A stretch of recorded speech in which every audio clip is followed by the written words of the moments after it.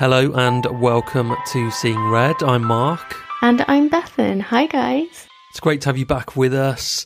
We hope you're well, and if you're not, well, at least you have us to keep you company for the next 40 minutes or so.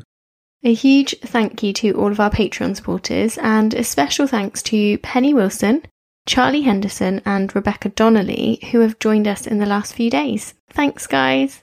Signing up to support us on Patreon takes just a couple of minutes, but the joy it brings to us, and hopefully you as well, lasts a lifetime. We have bonus episodes, blog posts, competitions, all sorts of shit going on over there. So what are you waiting for? Pause the episode right now and head over to patreon.com/seeingredpodcast. Christ, Mark, they're only about a minute in and you're telling them to pause us. This week's episode sees us return to the 7/7 bombings, which we first covered back in February of 2019. Now, as we approach the 15-year anniversary of what has been described as the deadliest bombing in London since World War II, we are going to take you on a journey into the life and crimes of one of the wives of one of the 4 suicide bombers who brought London to a standstill on that fateful summer's day back in 2005. This episode tells the story of Samantha Lewthwaite, aka the White Widow. I am so excited that you're going to tell us about her because she's not someone I know much about, and I remember when I covered this case, you mentioned her, and yeah, I've just been waiting for you to do this ever since, and I'm really excited to hear more about her and to kind of learn a bit more about her. Yeah, because I've wanted to cover this from the very beginning of the show, and it's quite an unusual case for us because ordinarily our episodes centre around one specific crime or maybe a number of crimes, and we then build the episode around it. With this, it's almost like a biography of an individual that then leads up to multiple crimes right at the end. So it is a bit different for us. And I was initially thinking maybe I could put it out on Patreon as a bonus episode this month, because we have, a real loyal army of supporters there that kind of would take to it being a bit different. But then I thought, actually, no, I'm going to kind of flip it on its head, put it out to the mainstream, and I'll do something more normal for Patreon later this month. So yeah, I mean, because the Charles Bronson episode was quite similar. Really, what did he do? But a lot of it was just about him and his life. So yeah, I think it's still going to be a really good episode. I'm intrigued. Yeah, it's it's a study into an individual who, came from such humble beginnings. She lived in Aylesbury in Buckinghamshire. She was brought up in a kind of normal household pretty much, and excelled at school. And by her mid-20s, she had become pretty much an African warlord, responsible for, over 400 deaths. So yeah, I think it's going to be a fascinating ride to delve into the life of Samantha Lewthwaite. Samantha Louise Lewthwaite was born on the 5th of December in 1983 to parents Andrew and Elizabeth in Banbridge, an historic town which lies on the River Bann in County Down in Northern Ireland. Samantha's father, a former British soldier who served in the 9th 12th Royal Lancers, had met her mother in 1975 when he was deployed to Armagh for a 4-month tour during the Troubles. When his regiment left, he stayed, later marrying Elizabeth before welcoming Samantha into the world in 1983. The family didn't settle in Northern Ireland, though. Shortly after Samantha's birth, they moved to Aylesbury in Buckinghamshire, where Dad Andrew got a job as a builder. And the family went on to lead a normal, unremarkable suburban life, which reminded me of me. Yeah. Although, not with the turning into a warlord. Well, obviously not that bit. Aylesbury is a market town approximately 50 miles north of London, and it's seen its population grow dramatically over the decades, mostly as a result of a number of new housing developments, including many London overspill housing estates built to ease pressure on the capital and to move people from crowded inner city slums to more country, nice locations. And I'm kind of making this sound as though we're talking about Victorian London when the city was an overcrowded cesspit of filth and disease. But this was all actually took place in the last 30 or 40 years. So I suppose what I'm saying is Aylesbury essentially is a relatively new town, lots of fairly modern housing estates, retail parks, and it probably kind of lost its identity over the decades. But the great thing is, for a market town, it's quite unusual in that it has a fairly rich and diverse culture with multiple faiths and ethnicities, which you don't normally get in a market town in the home counties. No, and I guess because it's kind of with London, and London's so diverse, and it's really interesting. I didn't realise it was only created so recently. Yeah, the town had always been there in its origin, but it was a very small traditional market town. But when they started moving people out of London into it, obviously it grew and it took on its own new identity, I guess. So anyway, as I said, the family moved to Aylesbury in the mid-1980s and made a life for themselves there. They lived in a terraced house, and Samantha attended Elmhurst Middle School and later the Grange Secondary School. And she was a popular girl. Her pale skin and auburn hair attested to her Irish heritage, and she was quite striking, really. She was also intelligent and thoughtful. Former school friends described her as generous, caring, and even reserved. Samantha championed human rights causes, and she was heavily involved with an Amnesty International movement in her teens. Her best friend was a Muslim girl who lived across the street from her, and when Samantha's parents experienced marital difficulties in the early 90s, culminating in their divorce in 1994, Samantha increasingly sought solace in this girl's friendship. Samantha became like an extended member of this girl's family, and she spent considerable time with them as she entered her teens. She was particularly taken with their emphasis on family, the love and support they had for each other, their closeness and stability, qualities that were intrinsic to their Muslim faith. And these were qualities that were not evident in Samantha's own family. Consequently, she became more and more drawn to Islam and to her friend and the community in which she lived. Now, I have to say at this point, I know very little about religion, any religion, but what I have read about Islam I've really liked, and I think as we go on with Samantha's story, it would be really easy to blame religion for her subsequent actions, but it is not Islam that's a problem here, it's Samantha. And in the same way we have extreme so-called Christians who do terrible things in the name of God, this is no different. And I just wanted to make that point really clear. And I also wanted to say I'm no expert in the Islamic faith. And whilst I've tried to educate myself around it, if I get stuff wrong, just gently point me in the right direction. I think that's such a good point because whilst that's something that's major in her life, the crimes she commits are just horrendous, and it's almost like the colour of her hair. It makes no difference to the crimes. It's just a fact. And I can understand why she was drawn to it because, yeah, the family side of things and the way that people of the Islamic faith really have that real sense of community and like worshipping together and everything. It is really wonderful. So she would be drawn to that, especially if she's feeling that her home life is so kind of fractured at that point. Yeah, it's completely understandable. And I'm sure, for some of those teen years, she found, what she was looking for in that religion. But for her, it became not necessarily about religion in her later years. As Samantha entered the final year of her A-levels, 9/11 happened in America. And this event had a pronounced effect on Samantha and her view of the West. Following the attacks, George W. Bush declared a war on terror and invaded Afghanistan. But Samantha didn't believe that starting a war was the answer. And it was around this time that she became involved with Stop the War, more commonly known as the Stop the War Coalition, a British group established in the wake of 9/11 to campaign against what it believed were unjust wars. And she attended demonstrations around the country, calling on the West to withdraw their troops from Afghanistan.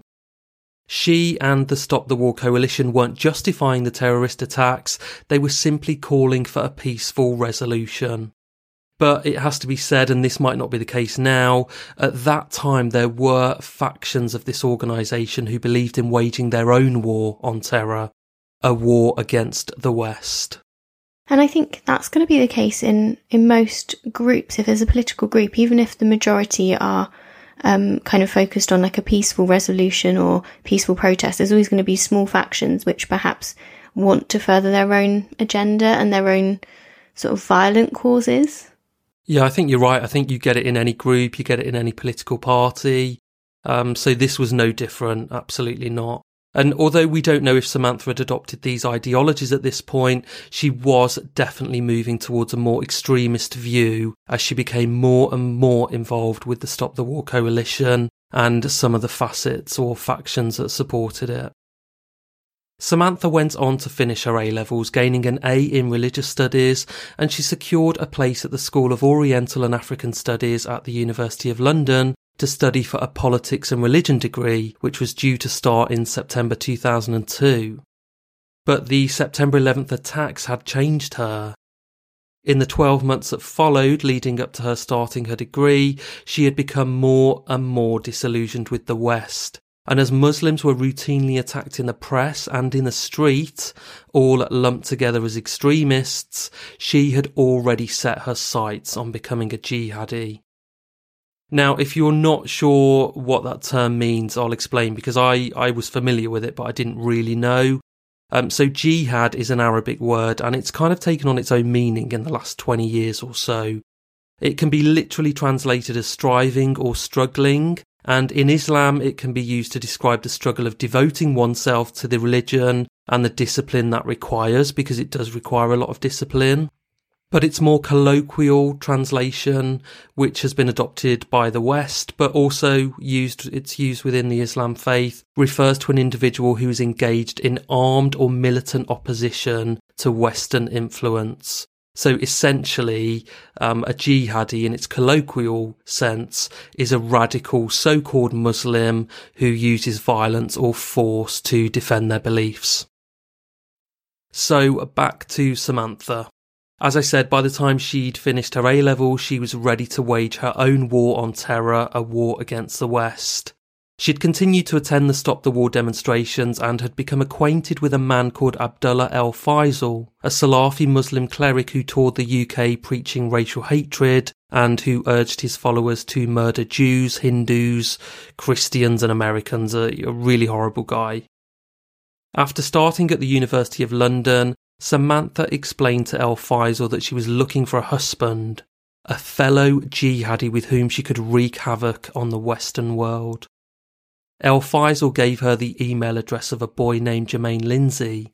And I say boy deliberately because this guy was 2 years younger than Samantha. He was just 16 years old at the time. The pair arranged to meet at a Stop the War rally and they immediately hit it off. Within weeks, Samantha had dropped out of university and she had married Jermaine in the front room of an imam's house.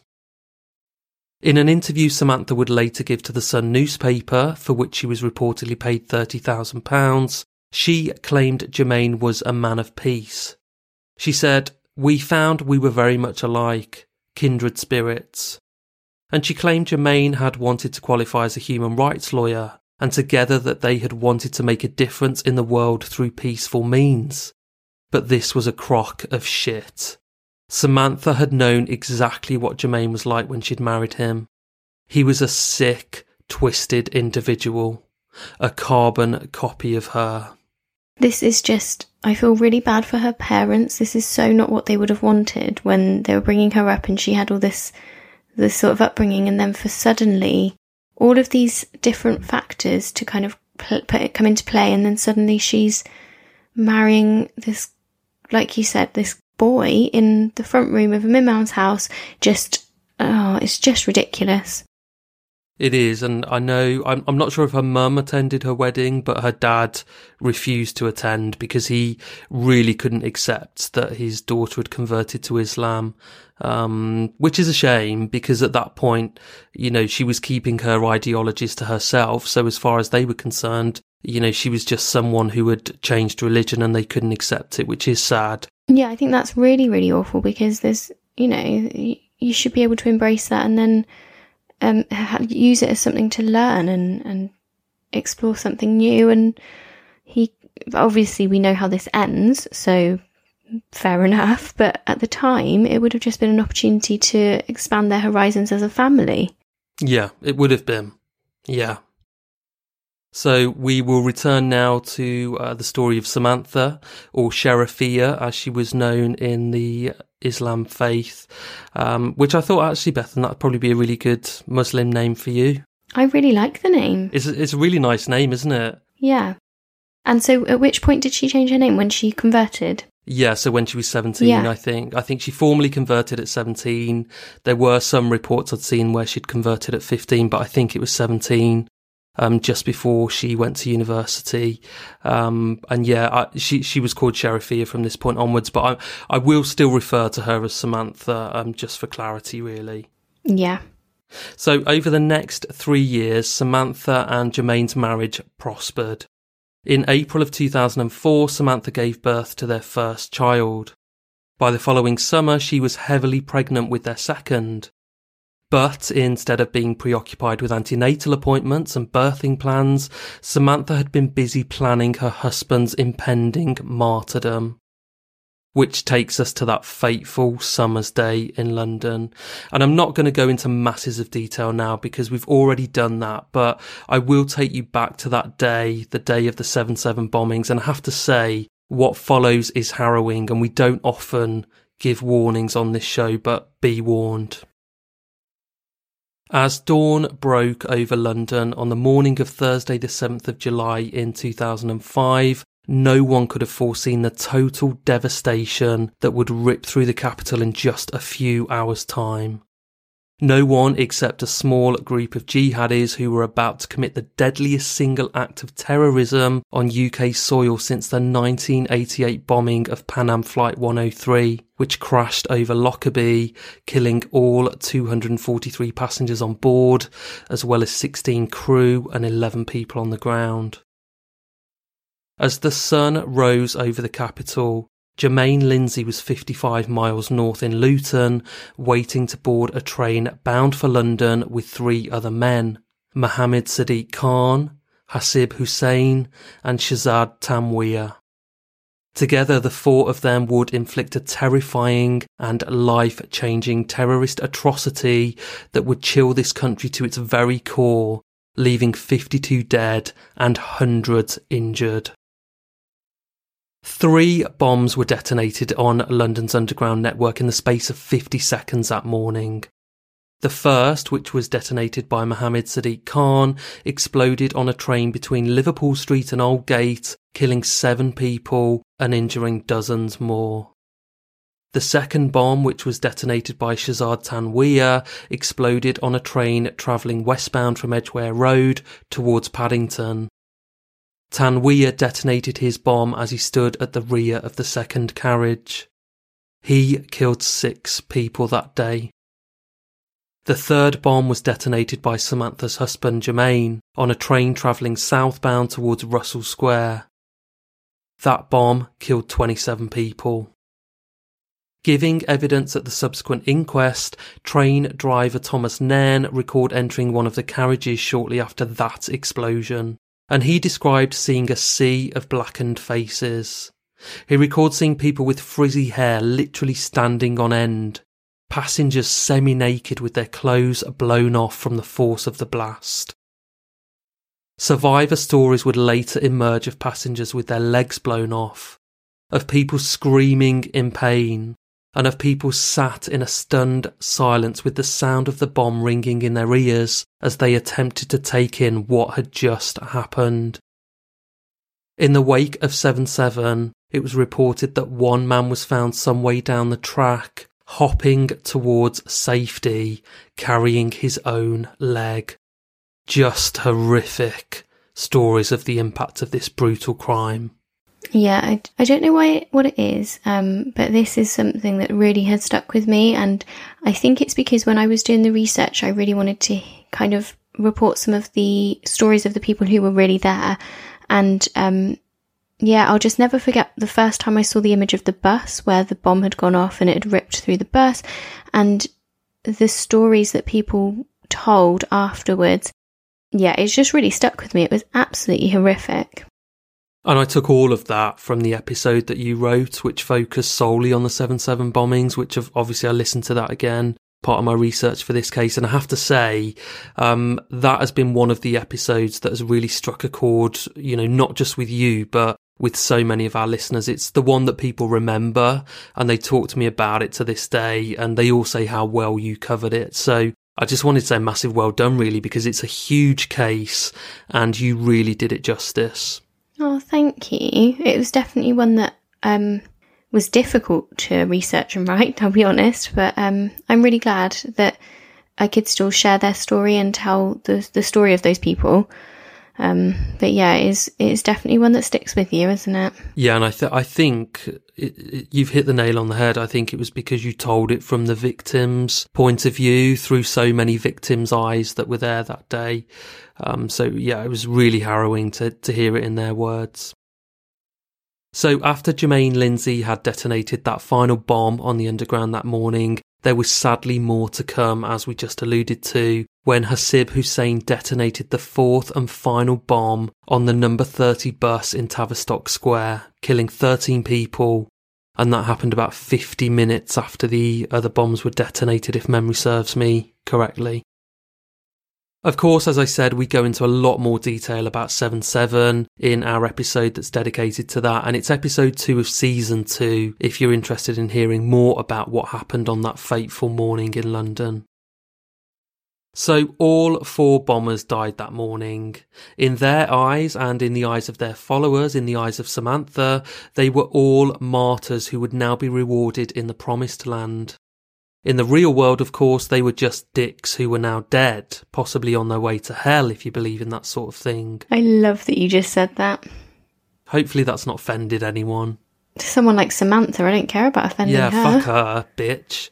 So after the bombings, a phone line was set up for the public to phone in if they believed someone they knew had been injured or killed in the blasts, which is pretty standard. They generally do it in those, huge events that sadly happen.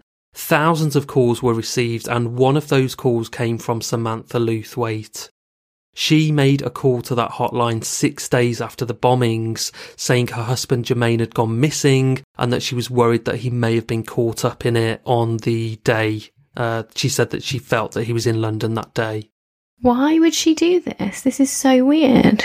Well, I think she needed to report him missing, and she wasn't saying that he was responsible. She was just saying that he was possibly a victim of this. So I don't know why she did it that way, why she didn't just go to the police and report him missing. Maybe it was part of a grand plan so that they could claim responsibility. Maybe actually that's so true. Because I was just thinking, if you say that he was you could just say he went missing in Scotland and then the police aren't going to think he was anywhere near London. But yeah, potentially it's so that they can take credit. Yeah, it must be because, obviously I don't work for the police or the security services, so I don't know exactly what happened. But they did raid Samantha's home, the house that she shared with Jermaine, later that day. So they must have had information on him because, when Samantha phoned, they must have realised that actually this could be one of the bombers rather than a victim. But until that point, until Samantha had come forward, they obviously hadn't suspected him, as otherwise they'd have raided the house sooner. But I feel like he must have been on their radar, as you don't just raid the home of every person who's reported as missing to that phone line, do you?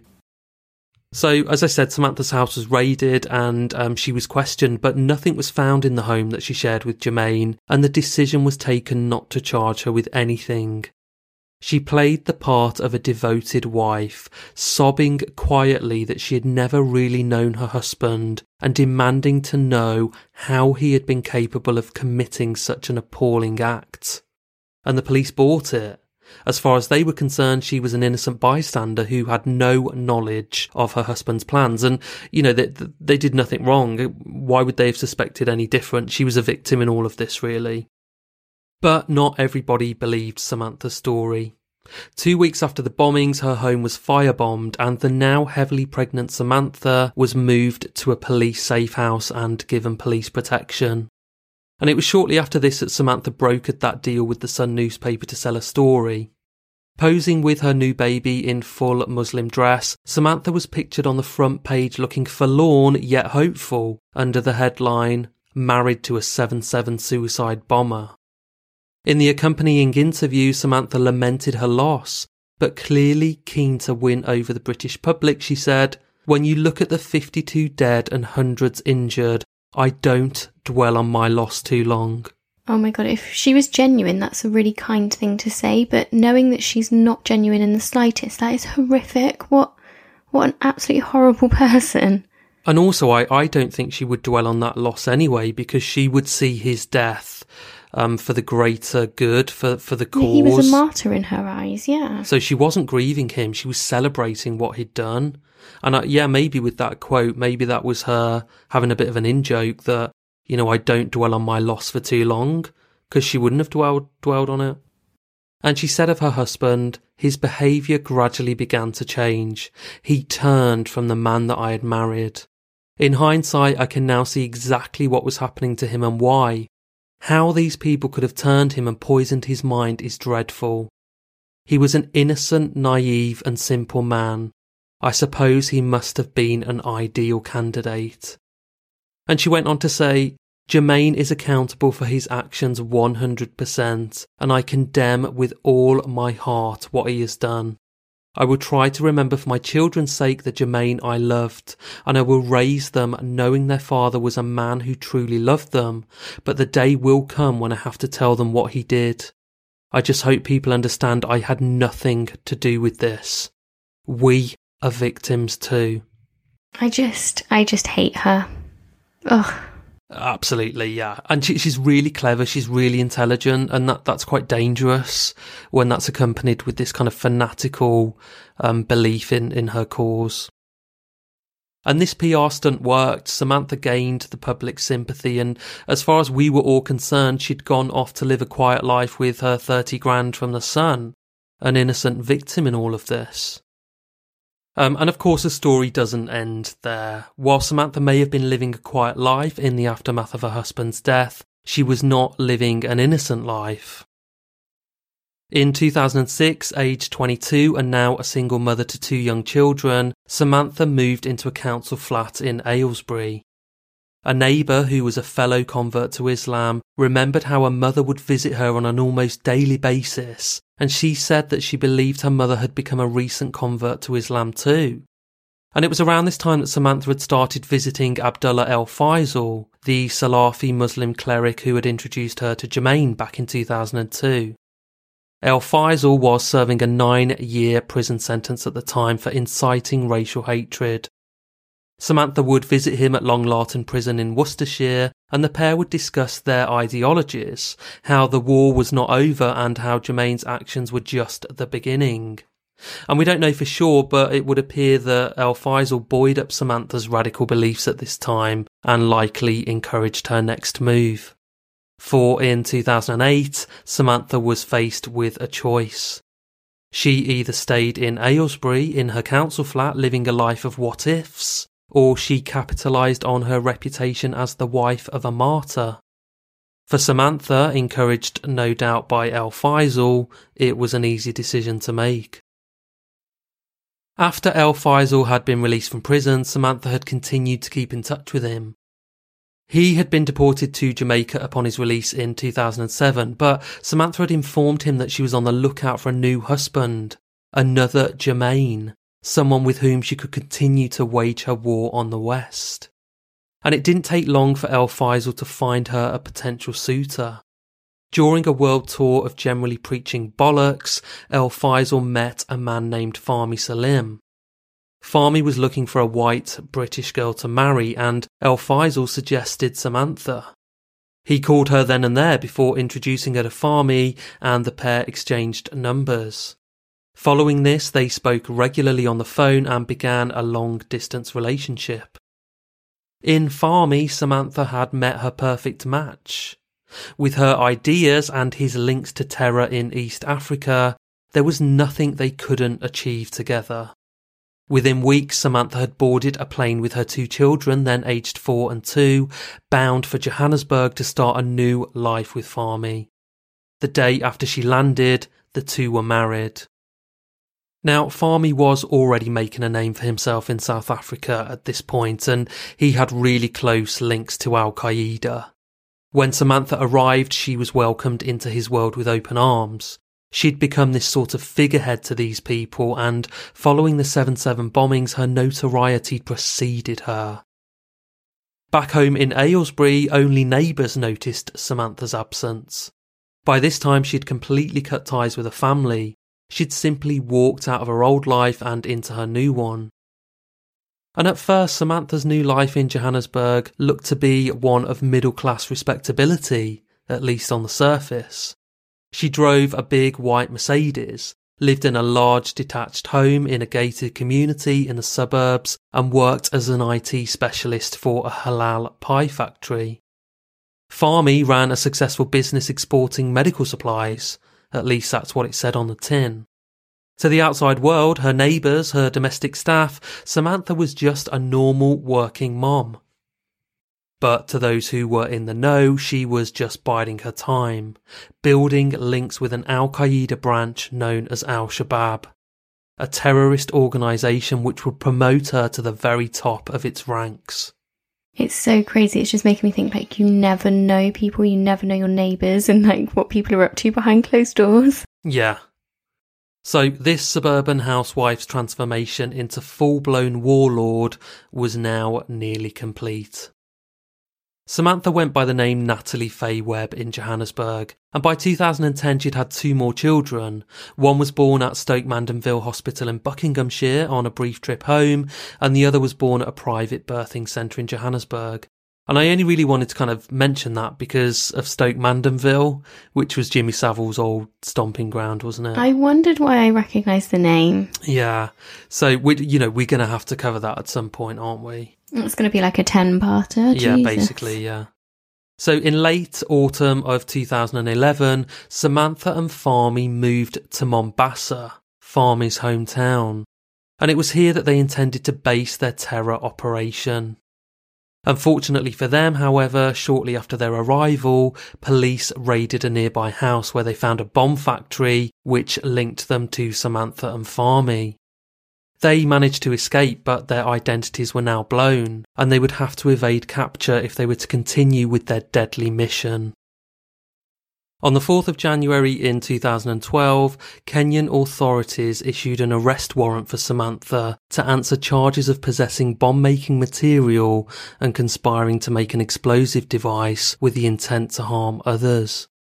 A large team of detectives from SO15, the Metropolitan Police Service's Counter-Terrorism Command, travelled to Nairobi to assist with the investigation, but they couldn't find her. Samantha was now believed to be in Somalia, being shielded by Al-Shabaab. In July 2012, she was named as one of the suspects involved in a grenade attack on the Jericho Bar in Mombasa. The attack took place during a Euro 2012 football match between England and Italy. Kenyan police said a woman matching Samantha's description was seen near the bar shortly before the attack, in which 3 people were killed and 25 were injured. Police said at the time, "We suspect Samantha Lewthwaite was actively involved in the terrorist attack on the club." She was also subsequently linked with the September 2013 attack claimed by Al-Shabaab on the Westgate shopping mall in Nairobi, which left 71 dead and 200 injured. A woman matching her description was seen wielding an AK-47 as she entered the mall in full Muslim dress. So she was actually fully involved as well, not just... This has been disputed subsequently, but it's been heavily disputed. But at the time, there was certainly a lot of talk that she was not just masterminding this, but she was actually there. And I can almost see her, in that full Muslim dress, brandishing an AK-47. It's a really weird sight to behold in my head. Terrified shoppers were asked if they were Muslim. If they answered yes, they were ordered to recite the Quran. If they failed, they were killed. It was a really brutal attack. All in all, Samantha is said to have been responsible for over 400 deaths in various terrorist attacks across East Africa. She was named as a member of a terror cell that had planned to bomb the parliament in Nairobi, the United Nations headquarters in the city, and also an Ethiopian restaurant popular with Somali politicians.